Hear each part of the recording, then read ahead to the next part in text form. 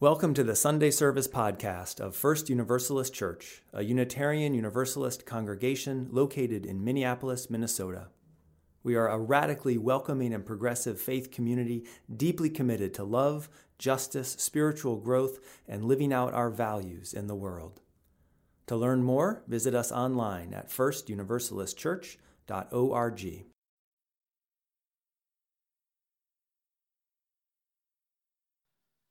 What do you do when your heart is breaking? When the pain feels like too much to carry? When your hopes have been shattered one more time? What do you do when your neighbor is crying out in grief or the stranger across the world is suffering? How do we carry it? Eyes and heart wide open, spirit strong and longing to do something, anything to ease the pain. Last Sunday, our 7th graders showed us what to do. It was just a little more than a week after the devastating attack on the mosque in Christchurch, New Zealand. Just a little over a week after a white terrorist spewing white supremacist garbage killed nearly 50 people and injured nearly 50 others in their time of prayer. Last weekend, our 7th graders, who participate in a class called Neighboring Faiths, where they learn about different religions and go visit different religious communities, well, they were scheduled to go and visit a nearby mosque, Masjid An-Nur, the Mosque of the Light in northeast Minneapolis. Given the events of the week, our Director of Children, Youth, and Family Ministries, Lauren Wyeth, called ahead to see if they still wanted us to come. She didn't hear back, so she made the decision, and she prepared our youth and their teachers to do what we teach one another to do when someone is suffering, to simply show up. So our kids and their teachers were welcomed into the mosque on Sunday morning. They learned about Islam and sat together there in the main prayer area with the imam and his sons. And at the end of the presentation, our kids brought forward a poster that they had made expressing their friendship and solidarity. Tears flowed from both communities. And I believe that there in that moment, a promise was made and renewed in all of the hearts that were present. A promise to show up for one another, however and whenever we can, whenever fear and pain or uncertainty come up for us or our neighbors. Welcome to this place where we promise not to turn away from the pain of the world, but to help one another carry it, so that together we might create the courage that makes it enough to build this beloved community we dream about. Come, let us worship together. Well, hello, First Universalists. It is such a joy to be with you this morning. And it is a great gift and honor to share and worship with this community. I'm a big fan of your senior co-ministry team, Reverend Jen and Reverend Justin, and just want to shout out your incredible staff and your larger ministry team of Reverend Ruth and Reverend Elaine and Reverend Karen. Thank you all for your leadership and your ministry.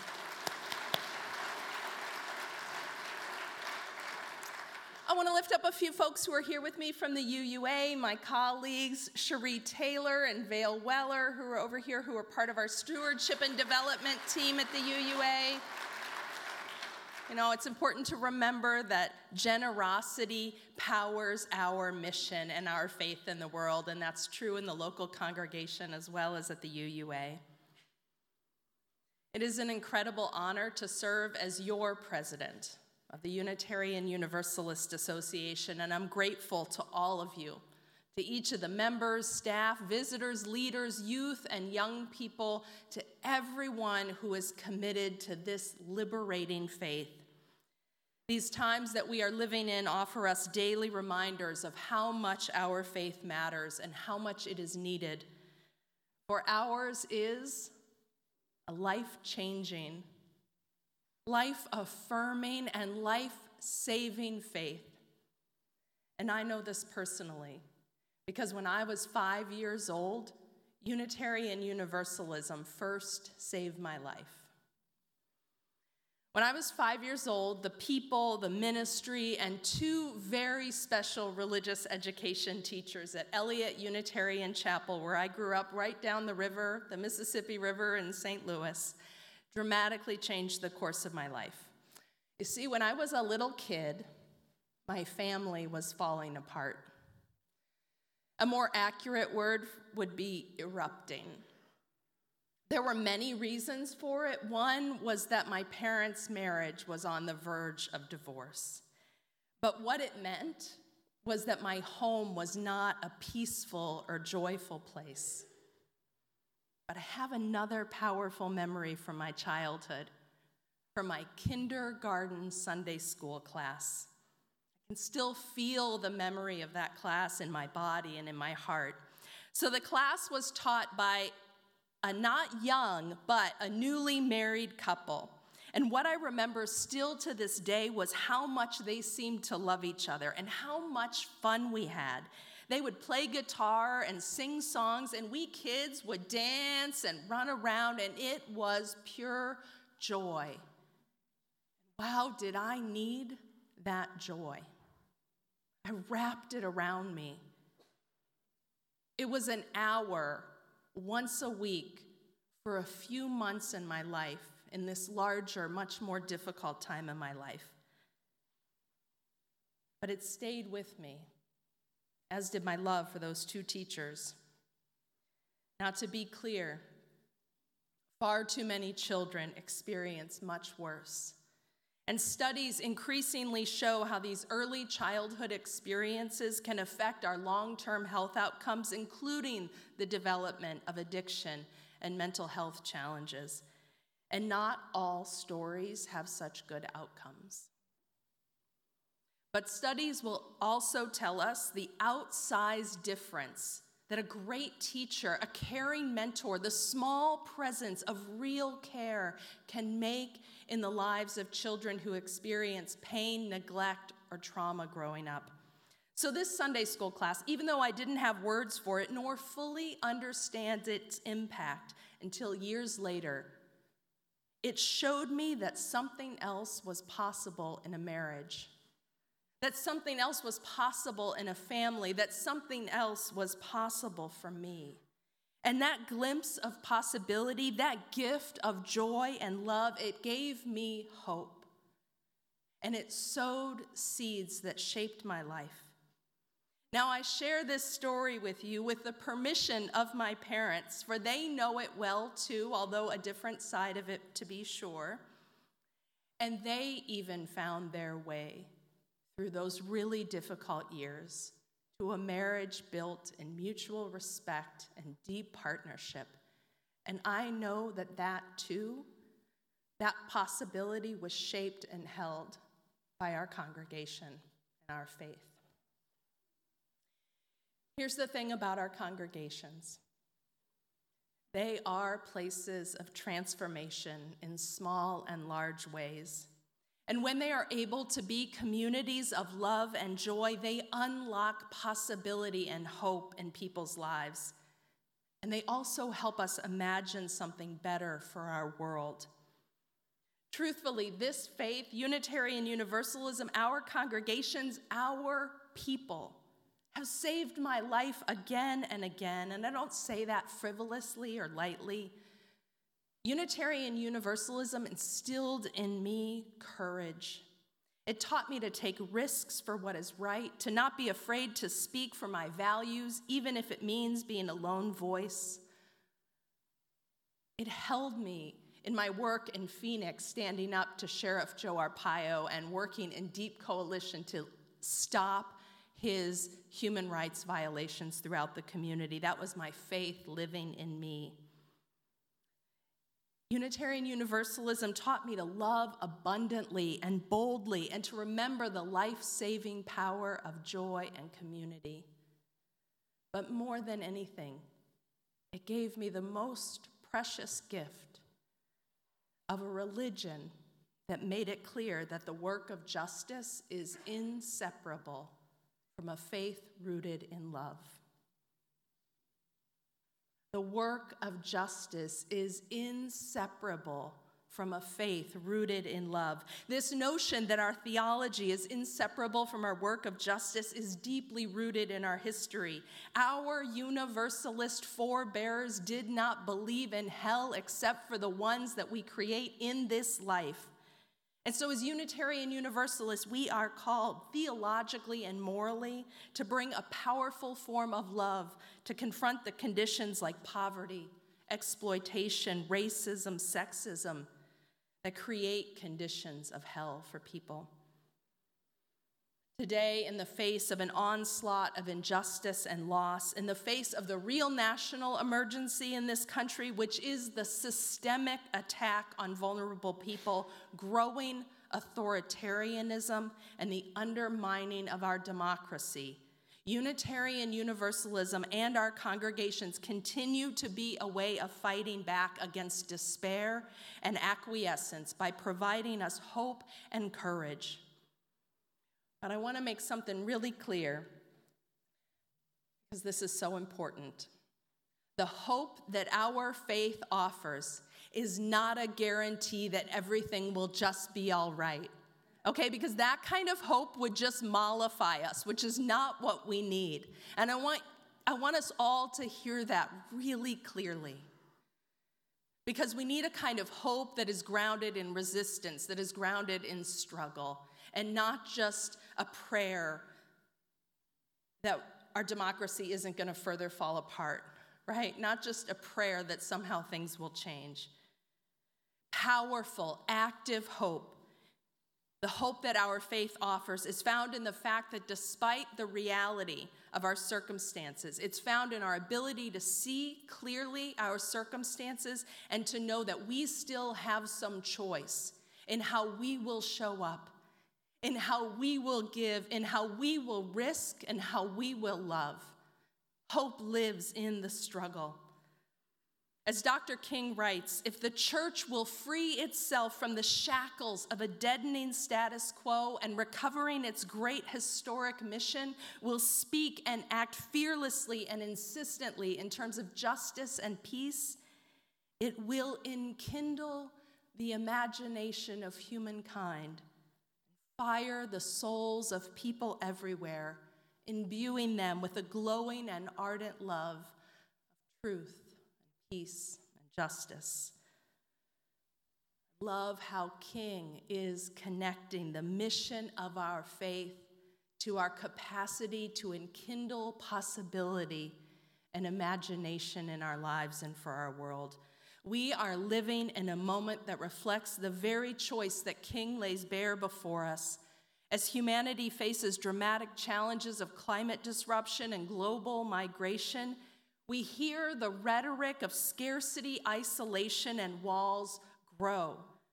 This is a reactionary response, believing that the failing status quo can somehow be restored, however unjust, rather than responding from a sense of mission and possibility that honors our common humanity and calls forth the best in us as human beings, right? We have to resist this call to somehow reaffirm this deadly status quo, to live into the possibility and imagination of the future. This is why everywhere I go, I lift up the message that this is no time for a casual faith, no time for a casual commitment to what you believe in the deepest places in your heart and your soul. And this is no time to go it alone. We need one another. Our communities can and need to be places of authentic connection and collective inspiration, places where we can bring our heartbreak, our pain, and our anger, and be held in a community of love that renews us and builds in us resiliency. Worshiping communities of real spiritual depth that help us glimpse the possibility of who we can be, of who we were made to be as human beings, so that we might show up every day in our lives. We were made for love, my friends. We were made for community. We need these communities that answer the call to the beloved community by organizing and partnering beyond our walls to resist the systems of exploitation of people and the planet.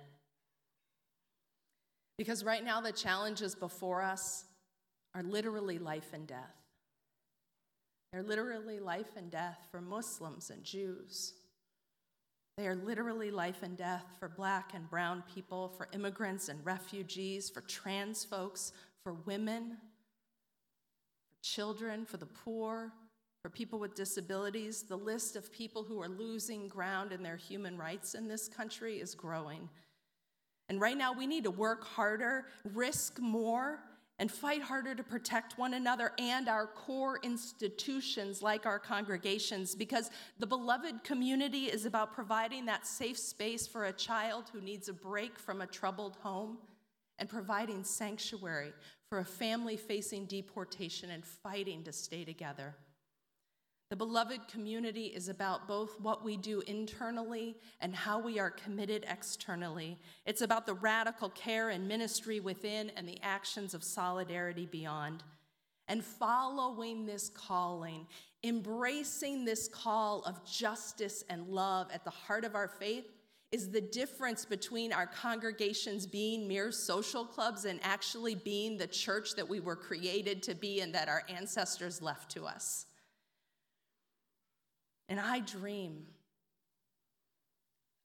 of what it would mean to unlock this calling, to unlock the deepest universalist roots of our faith across our congregations, that we might be the bravest, boldest, most loving people we can be, to love the hell out of this world in great universalist fashion, right?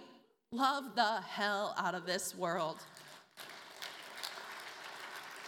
There is no future without a foundation of love. And I believe that what has led most to the decline in institutional religion in this country is that too many congregations and faith institutions grew complacent, bound by those shackles of a deadening status quo, as King named it. Too many failed to act up, to speak out as we were losing ground on this country on racial equity, voting rights, and poverty, losing ground with mass incarceration and the exploitation of immigrants. And the church remained largely silent or just ineffective, too comfortable in privilege. We must reclaim and live and embody our great historic mission to be the conscience of this country and never its tool. There is power in our institutions as Unitarian Universalists if we are but willing to use it, leverage it, sacrifice for it. Your commitment and investment in Unitarian Universalism is one of the most powerful ways that you can make a difference in people's lives and in our world today.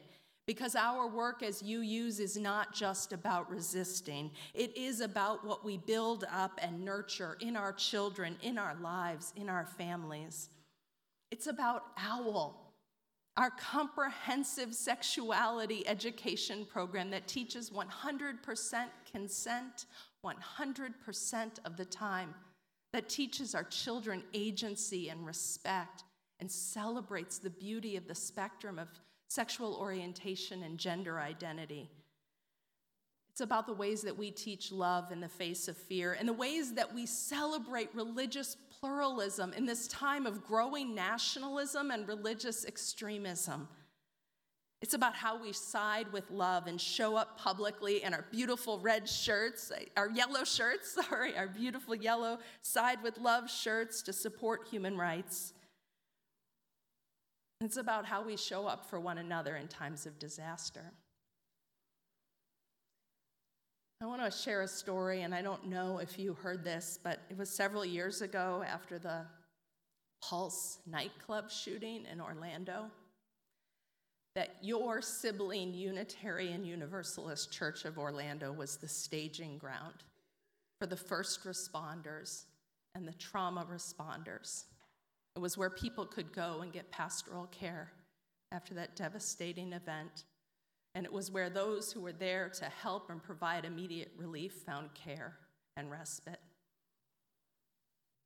Our congregations matter.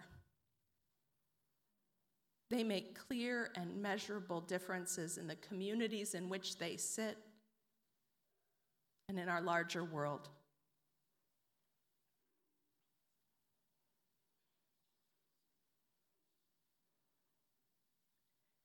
the members of that congregation where I grew up.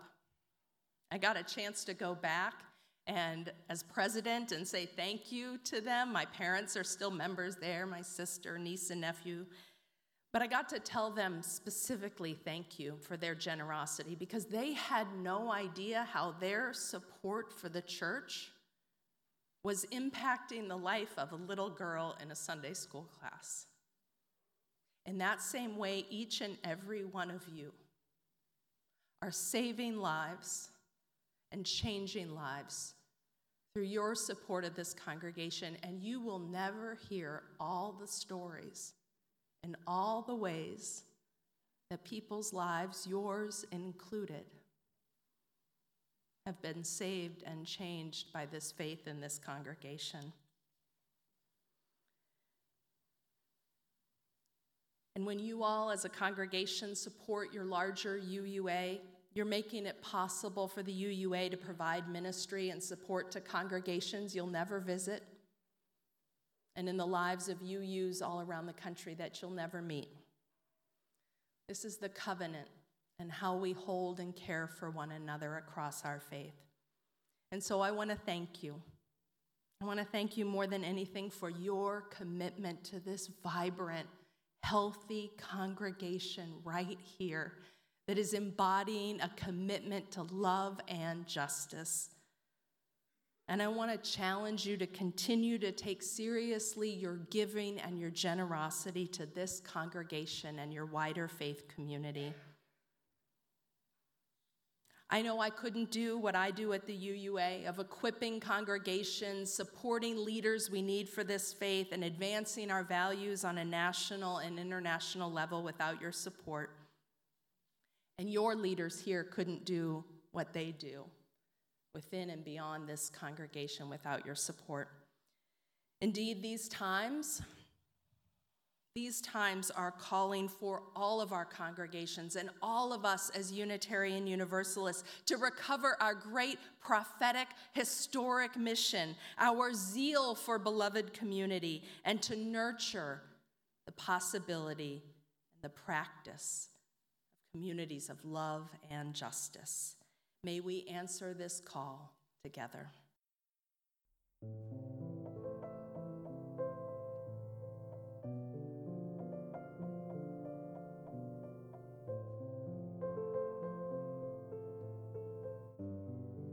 Thanks for listening to this podcast from First Universalist Church of Minneapolis. We're a faith community committed to racial justice, and together we give, receive, and grow in the Universalist spirit of love and hope. To learn more about who we are and our ministry, please visit us online at firstuniversalistchurch.org.